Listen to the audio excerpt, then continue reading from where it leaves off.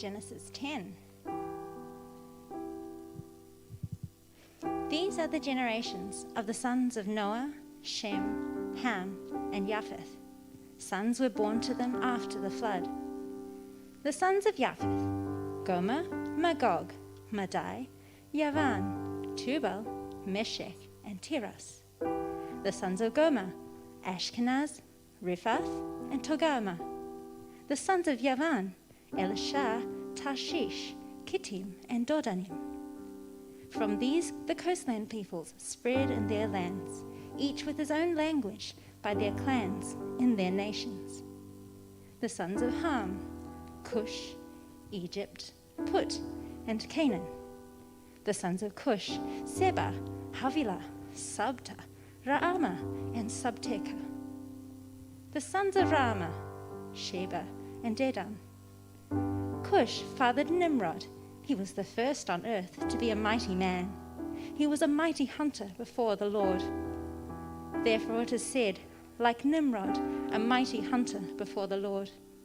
The beginning of his kingdom was Babel, Erech, Akkad, and Calneh, in the land of Shinar. From that land he went into Assyria and built Nineveh, Rehoboth-ir, Calah, and Rezin, between Nineveh and Calah, that is the great city. Egypt fathered Ludim, Anamim, Lehabim, Naphtuhim, Pathrusim, Casluhim, from whom the Philistines came, and Caphtorim. Canaan fathered Sidon, his firstborn, and Heth, and the Jebusites, and the Amorites, the Girgashites, the Hivites, the Arkites, the Sinites, the Arvadites, the Zemarites, and the Hamathites. Afterward, the clans of the Canaanites dispersed, and the territory of the Canaanites extended from Sidon in the direction of Gerar as far as Gaza, and in the direction of Sodom, Gomorrah, Admah, and Zeboim as far as Lasha. These are the sons of Ham, by their clans, their languages, their lands, and their nations. To Shem also, the father of all the children of Eber, the elder brother of Japheth, children were born. The sons of Shem: Elam, Ashur, Arphaxad, Lud, and Aram. The sons of Aram: Uz, Hul, Gether, and Mash. Arphaxad fathered Shelah, and Shelah fathered Eber. To Eber were born two sons. The name of the one was Peleg, for in his days the earth was divided, and his brother's name was Yoktan. Yoktan fathered Almodad, Sheleph, Hazarmaveth, Yera, Hadorem, Uzal, Dikla, Obal, Abimael, Sheba, Ophir, Havilah, and Yobab. All these were the sons of Yoktan. The territory in which they lived extended from Mesha in the direction of Sephar to the hill country of the east. These are the sons of Shem, by their clans, their languages, their lands, and their nations. These are the clans of the sons of Noah, according to their genealogies, in their nations, and from these the nations spread abroad on the earth after the flood. This is the word of the Lord.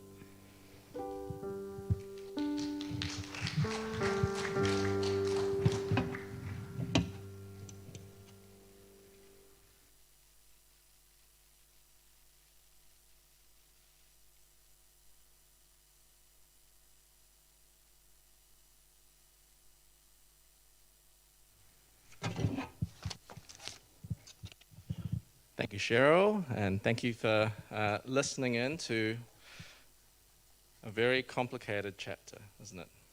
But here at PCBC, we believe that all of God's word is God-breathed. It's profitable, and we're going to ask God to help us to profit from this chapter today. So would you pray with me, and let's hear from God together.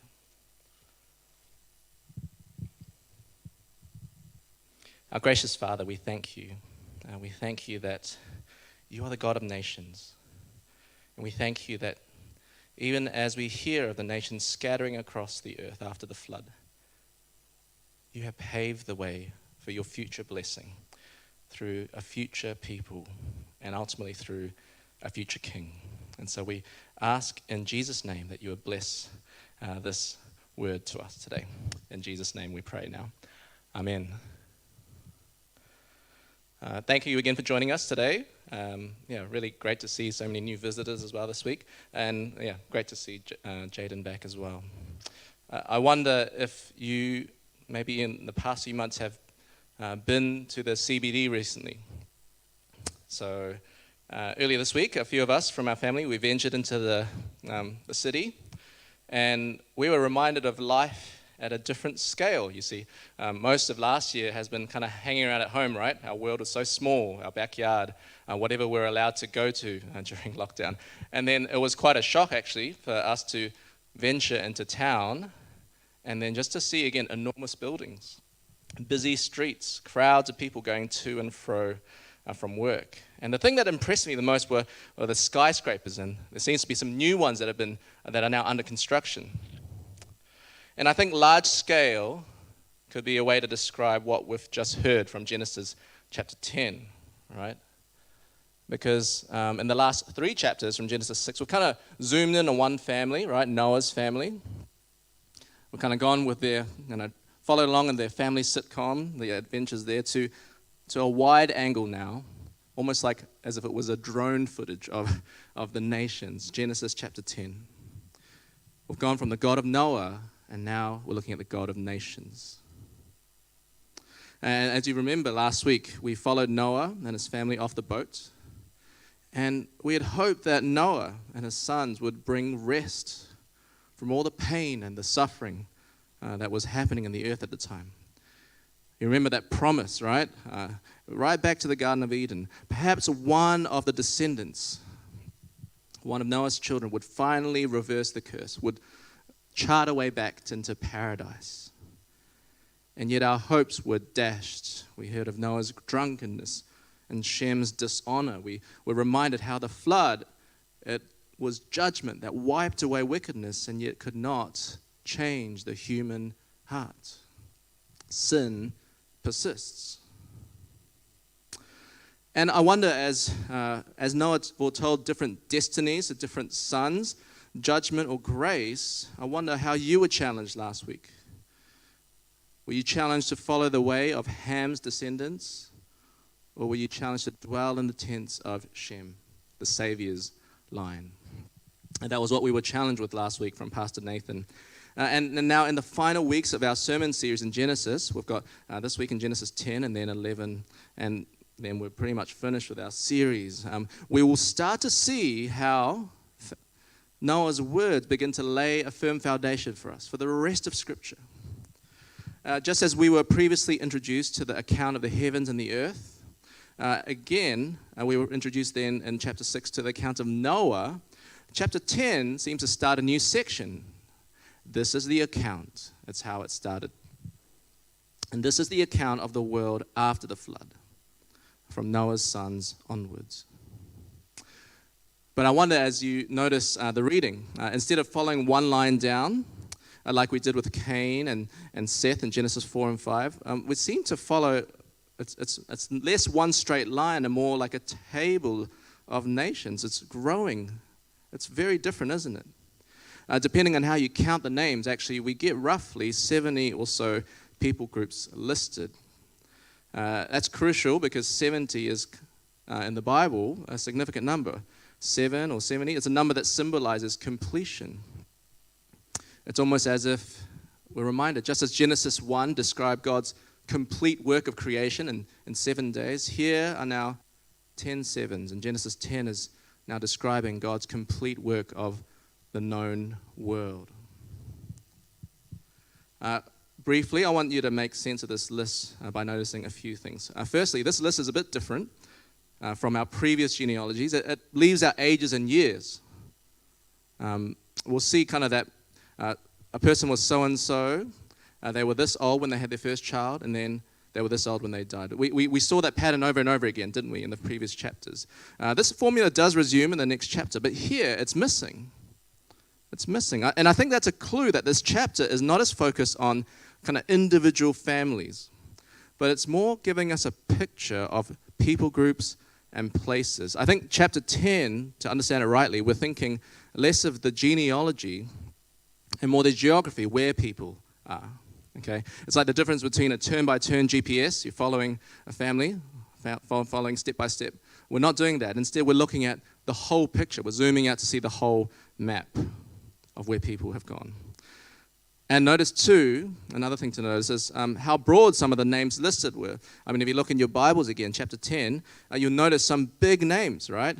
Cush, Mitzrayim. These are actually, they stand for whole countries, not just an individual or family. Genesis 10 is sketching out humans growing and spreading after the flood. They are being fruitful. They're increasing in number, as God has repeatedly promised right from the first chapter onwards. Be fruitful and multiply. And that is exactly what is happening. Despite the sin of man, God is still the promise-keeping God. He's still helping humans to be fruitful and multiply. And I think the final thing to notice is some of you may have kind of section headings in your Bibles, and you'll notice just from a brief glance, they're kind of uneven, right? The first section is pretty short. The second and the third sections are much longer. Why is this?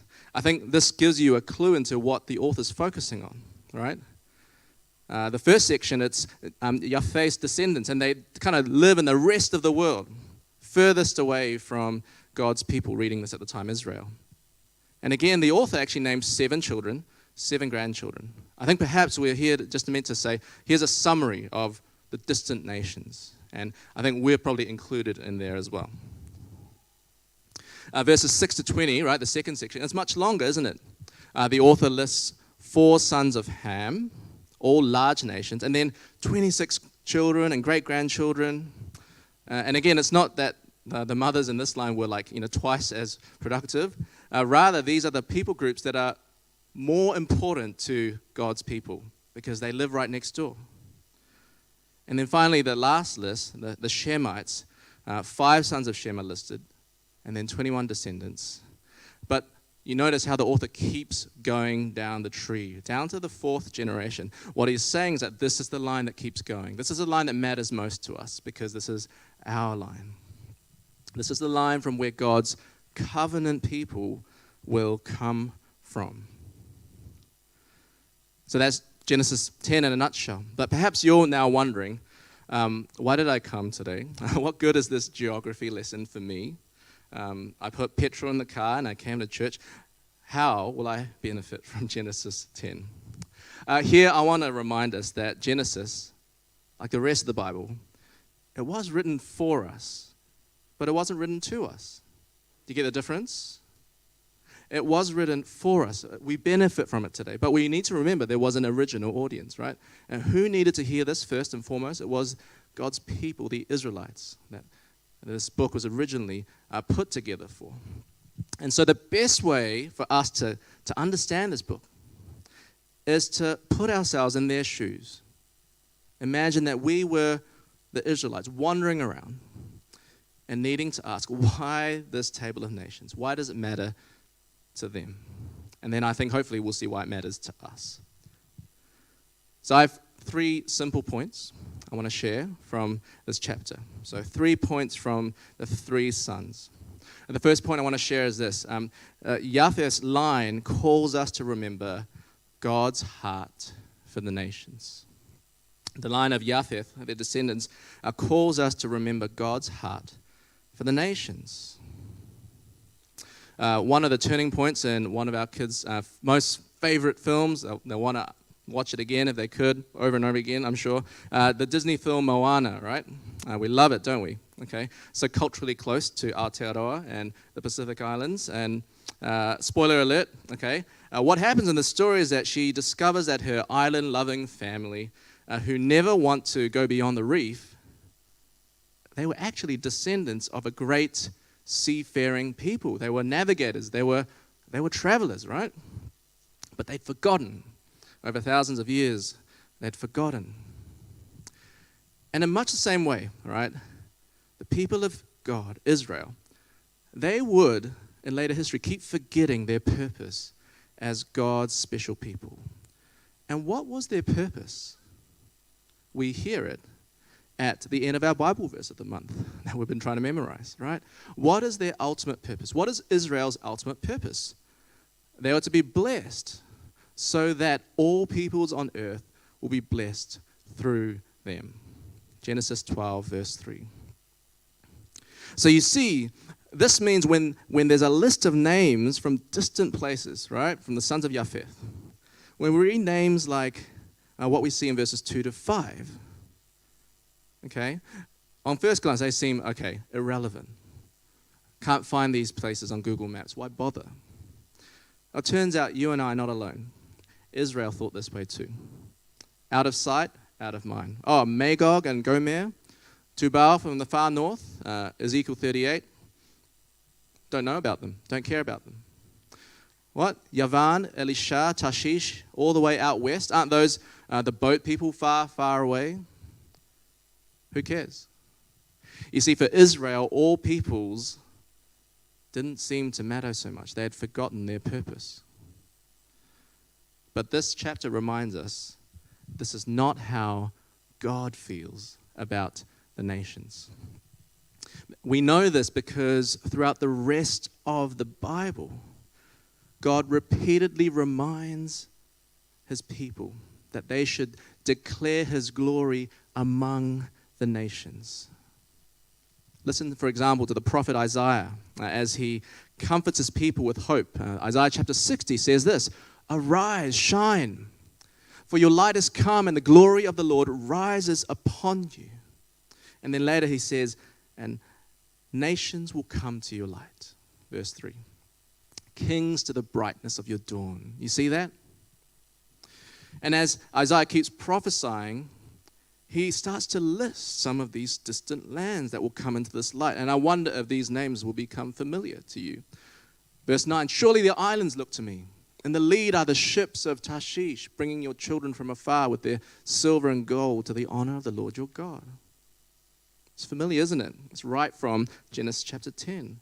Or what about verse 19 of Isaiah 66, where it says, "I will set a sign among them. I will send some of those who survive to the nations." So not just them coming in, God's people going to the nations, to Tarshish, to the Libyans and Lydians, to Tubal and Greece, which is another way to say Yavan in chapter 10, to the distant islands that have not heard of my fame or seen my glory. They will proclaim my glory among the nations. You see, our God is a missionary God. And if an inward-looking Israel needed to remember God's salvation plan must include the nations, then maybe an inward-looking church in New Zealand needs to remember the same. Because if Israel was called to join a missionary God, to declare his glory among the nations, how much more should we, now as followers of Christ, who is the true light of the world? "All power and authority has been given to me," says the Lord Jesus in Matthew chapter 28. "So wherever you go, make disciples of one nation." No, two nations. No, some people. No, all nations, right? "Baptizing them in the Father, Son, and the Holy Spirit, teaching them to obey all that I have commanded." You see, PCBC, this is the missionary God who calls us to join him in his mission. And I think we can get practical here, right? Who are the missionaries that we support as PCBC? How well do we know them? Do we even know their names? How they serve? How we can support them? I don't know. What if each of our cell groups could perhaps even adopt one of these people or families or organizations? Get to know them meaningfully, pray for them, support them practically and spiritually. Or, friends, do we know who are our persecuted brothers and sisters in Christ? What ways can you and I remember our brothers in Afghanistan, North Korea, Somalia, Libya, Yemen, China, and onwards? How can we remember them? Like Hebrews 13, verse 3 says, "Remember those who are in prison as if you were in chains with them." And I don't know. Can you and I sit comfortably here while we just scroll past lists of names in our news, while we hear of millions in distant lands who are perishing without hearing the name of Christ? Can we turn a blind eye to the suffering and sorrow beyond Aotearoa? There are spiritual battles, right? Even right now, going on. There are war-weary Ukrainians and Russians. There are dissatisfied Chinese and Japanese. There are hurting Māori and Pacifica communities. How can we join in God's mission? These are not just distant names. They are in our village. They've even come to New Zealand. If New Zealand was a village of 100 people, they would look something like this picture. And so some of these nations are already on our doorstep. They are at the sports club we attend, the Pilates we joined in this morning, the mosque in Pakuranga, the shopping centre in Ormiston. And yet also, some are further, right, beyond our borders. How will nations come to the light of Christ if they have never heard or met a Jesus follower? How will kings know the brightness of the dawn of Jesus if they have never seen the power of the risen Lord from someone? These are not just foreign names when we read here in Genesis chapter 10, verse 2 to 5.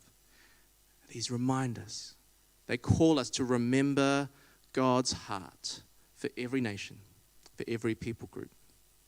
So I wonder which people group you could start with, which nation you could adopt and start to pray for, or which group of people in your life right now you could start to cross your cultural barriers to reach out, befriend, make disciples of Jesus wherever you and I go.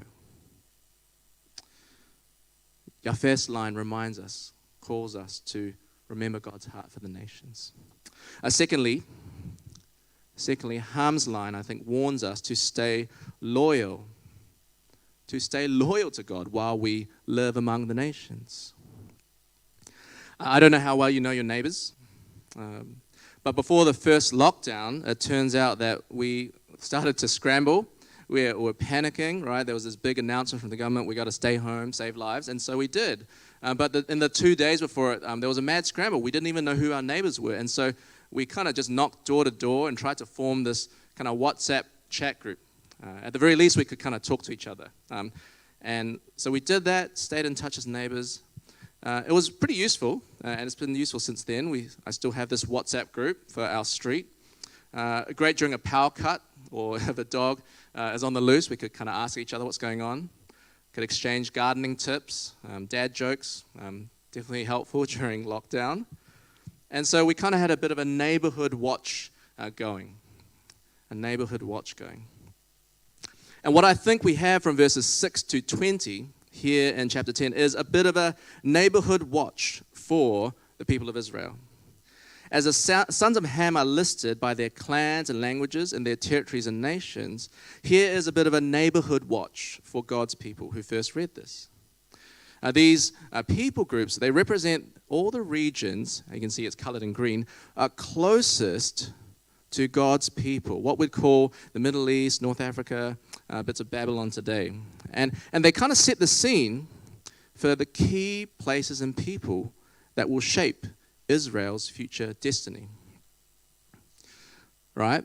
One of the sons of Ham is called Mitzrayim in some of your translations, which means Egypt, okay? And we know Egypt becomes a place where Jacob and his 70 descendants move to, right? And then in time they need to be rescued from Egypt to call out God's people for the first time. Psalm 105 actually, verse 23, describes how Israel came to Egypt. Jacob sojourned in the land of Ham. Another people group is the Canaanites. You see in verse 6, named there and his descendants, and actually even the borders are very strictly defined, verse 18 and 19. This is where Canaan is. This is the first mention of the land that God will one day promise to give his people. We also see in Ham's line all the nations who will inflict pain and sorrow on Israel. From Mitzrayim will come the Philistines, verse 13. The Philistines, or as some of you know, will end up tormenting people like Samson and Samuel and Saul and David as they try and lead God's people. From Canaan comes Sodom and Gomorrah, who God will one day judge with fire for their wickedness, their depravity. And from Cush, it turns out that the author wants to remind us of the mysterious character Nimrod. Well, this is all we know about Nimrod, really, here in verses 8 to 11. But it seems like what's important for us is that Nimrod goes on a building spree and starts building cities, including the great city of Nineveh, okay, in Jonah's story, and the cities around with Babylon and Assyria. These end up becoming two nations that later will inflict much pain and suffering from Israel. And so this is a list that serves as a neighborhood watch for God's people. Even this early in the Bible, God is warning his people. You'll be surrounded by nations and people who do not honor the Lord, who worship other gods, who will lead you astray. I wonder what we can learn from that today as we live among the nations, as we meet, live, work with, surrounded by people who do not honor the Lord, who worship other gods, who may lead us astray. Now, I think there's two different kinds of dangers in how we respond to God's people, right? When it comes to people of other nations, ethnicities, religions, or worldviews, I think there are two opposite responses. One is to look down on them. One is to show sinful prejudice to them. Some of you may have heard of what some people call the curse of Ham. Who's heard that idea before? No one. One person, two people, okay? And actually, sadly, it's something that's actually made such a big impact for the worse in lots of world history. This is where certain people have misread chapters 9 and 10. And they've said and looked at this passage and gone, the curse of Ham means that all dark-skinned people, they're under a curse. And they will be forever enslaved by people from the other lines, Japheth or Shem. It's been used to justify things like the slave trade, or even justify a white supremacy still today. And can I just say up front, this is the wrong way to read this passage. I mean, read your Bibles. Remember from last week, who was cursed? It was not all of Ham, right? What does it say? Verse 24 of chapter 9, it says, cursed be Canaan. And the key thing is this, the Canaanites, they were not cursed because of their skin color or some kind of physical feature. They were cursed because of their sin, their wickedness. Leviticus 18 actually spells this out in graphic detail, all the things and the practices they did, okay, including sexual immorality, including child sacrifice. This was the kind of wickedness that God one day then uses Israel to judge them for, to wipe them out, to conquer their land. And so, friends, let me be clear. There's no such thing as a curse of Ham, a curse on a particular group of people in our world. And I think actually it's a tragedy that some Christians in the past have taught this, and that some people still teach it today. For you and I, the only curse that should matter is the one that Jesus became to deliver us from the curse of sin. Galatians 3:13 says that, right? He became a curse. He was cursed on a tree to pay for our sins. That is the only curse that should matter for the Christian. And so, friends, there is no place to look down on someone because of their ethnicity, their appearance, or accent. PCBC English. We must value and honor all people. We must hold out the good news of Christ without prejudice, without looking down on people. And I think yet when it comes to our neighbors, maybe some of you've never spoken a racist comment to someone before, but maybe that you've got the opposite danger. And I think it's just as deadly, right? Instead of sinful prejudice, you go to fearful cowardice. You would just shrink back and simply not want to challenge anyone who has a different worldview to you. You would just want to shrink back and just blend into the culture around you. Many of us actually are good at blending in. We've had to do that to survive, right? Living between cultures. You can blend in at home with your family of one culture. You blend in at work with a family of another, workmates of another culture, and so on. So we're good at this blending in strategy. And yet, friends, our desire to fit in, to blend in, will bring in its own dangers. And God knows this. I think that's why the first song in the Psalms says, "Blessed is the one who walks not in the counsel of the wicked, or stands in the way of the sinners, or sits in the seat of scoffers," right?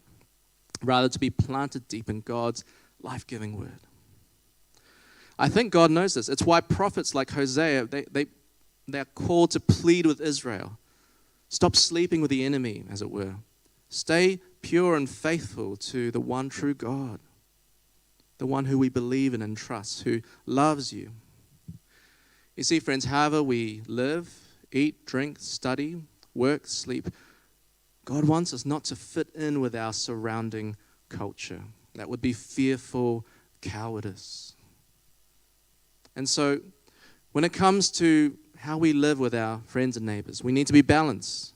When it comes to just living life alongside the descendants of Ham, we must be balanced. Let us welcome and respect God's image bearers. But let us stay loyal to the God who made us, who redeemed us. We are called from every nation, yes, but to be a kingdom of priests to God, to reign with the Son. Called from every nation to be distinct among the nations. And I think one way to do this, a very practical way to be distinct, is to commit and to join together as a church family often. COVID has made it hard, hasn't it, to see each other as often.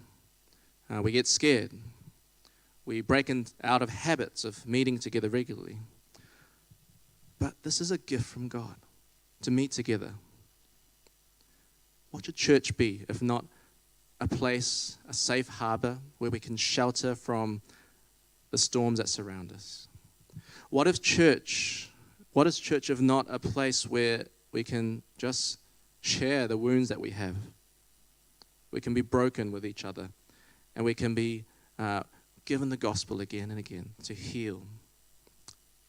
What is church if it is not a place where we can have a counterculture, where we shape our lives not by the light of other gods, but the light of Jesus Christ, who loves us and bled for us? What is church if not a place where we learn how to live by grace and not greed, by forgiveness and not bitterness, by love and not lust? Friends, we cannot take our cues only from the culture around us. Church is a gift. Gathering is a gift where we can remind each other how to live among the nations. We're thought of Japheth's call to mission through the Japheth's line. We're thought of kind of the reminder to stay distinct and loyal from Ham's line. I think finally, as we look at the last 10 verses, Shem's line reminds us to trust God's plan to bless a divided world. Shem's line reminds us to trust God's plan to bless a divided world. Last week I booked my first international flight since border restrictions lifted. I don't know about you, but if you scroll through a list of destinations, maybe it might not be life-changing for you. But for me, I was comforted and excited even. Maybe I won't be able to go to as many countries as Julianne, but I'd be comforted and excited, right? Comforted because of the chance to see friends we haven't seen since COVID started. And excited because a bit of pre-COVID normality would be coming back into our lives. Maybe you might not be excited about a list of countries. You might be terrified. I don't know. Or maybe it's a different list that would make you comforted and excited. A list of movies on Netflix, or a list of achievements you've unlocked, or a list of assignments you've completed. I don't know what floats your boat. But for the Israelites, for the Israelites who first read verses 21 to 32, this is a list of people that would have comforted and excited them. Okay? They look like a long list of names to us, yes.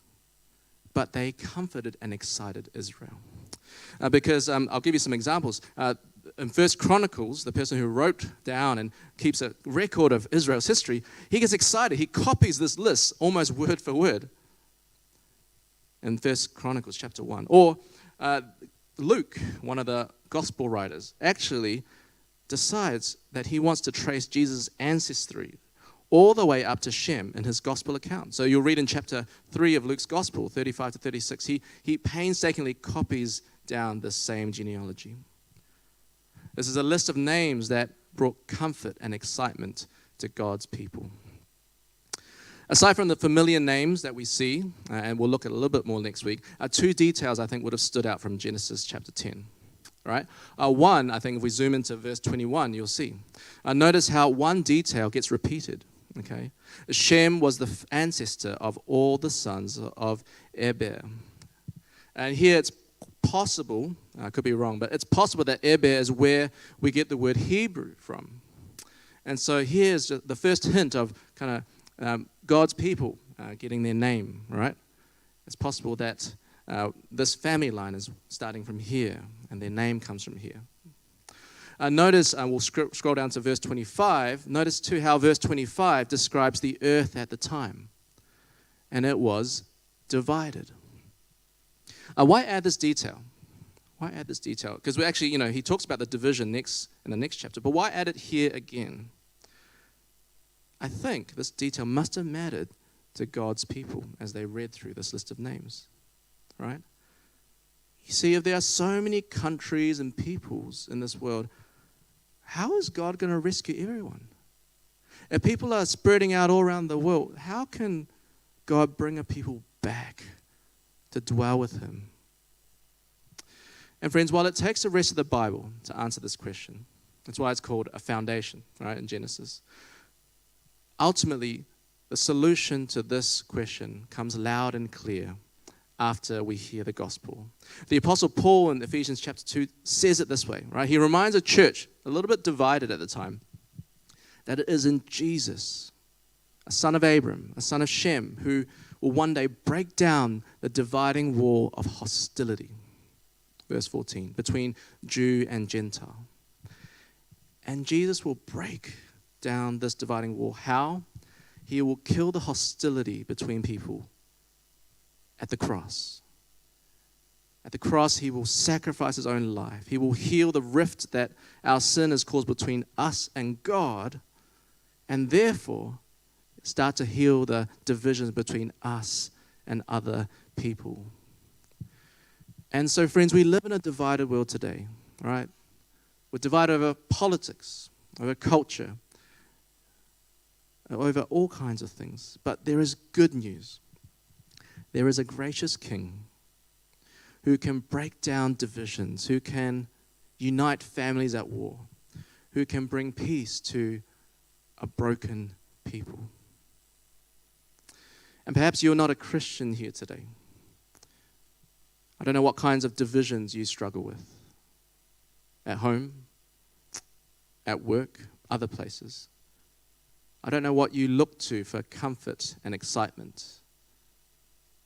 But I know that only Jesus can deal with your divided life, your broken life. Only Jesus can free you from whatever is enslaving you.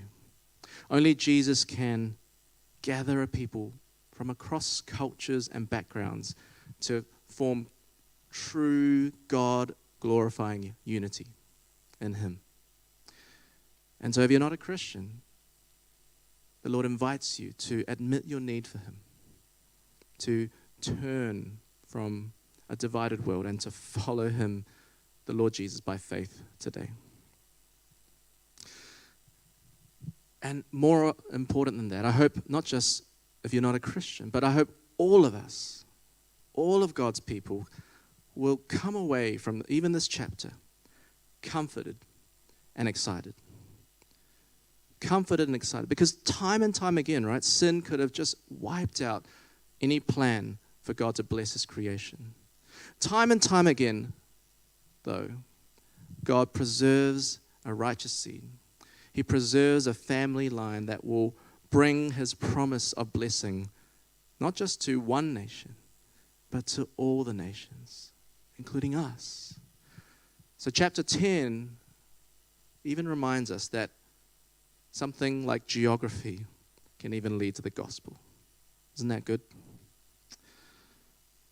As Kiwis, I don't think we do a lot of group singing these days. I think it's great that we can do that weekly at church. But actually outside of church, probably the only 2 times you'll sing in a group would be maybe at a rugby game or maybe at an Anzac Day parade, right? And both times probably because you want to sing the national anthem. But I want to draw your attention to the best part of the national anthem, and it's actually the part that's not in English. It's the first verse in Te Reo, Māori.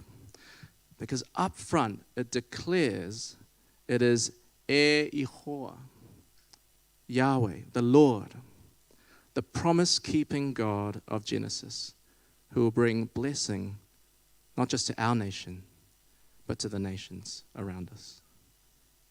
So I wonder, as we close in prayer, that we could use these words, that I would lead us in these words, to pray and give thanks to the God of nations, whose blessings flow through the blood of Christ. Let's pray.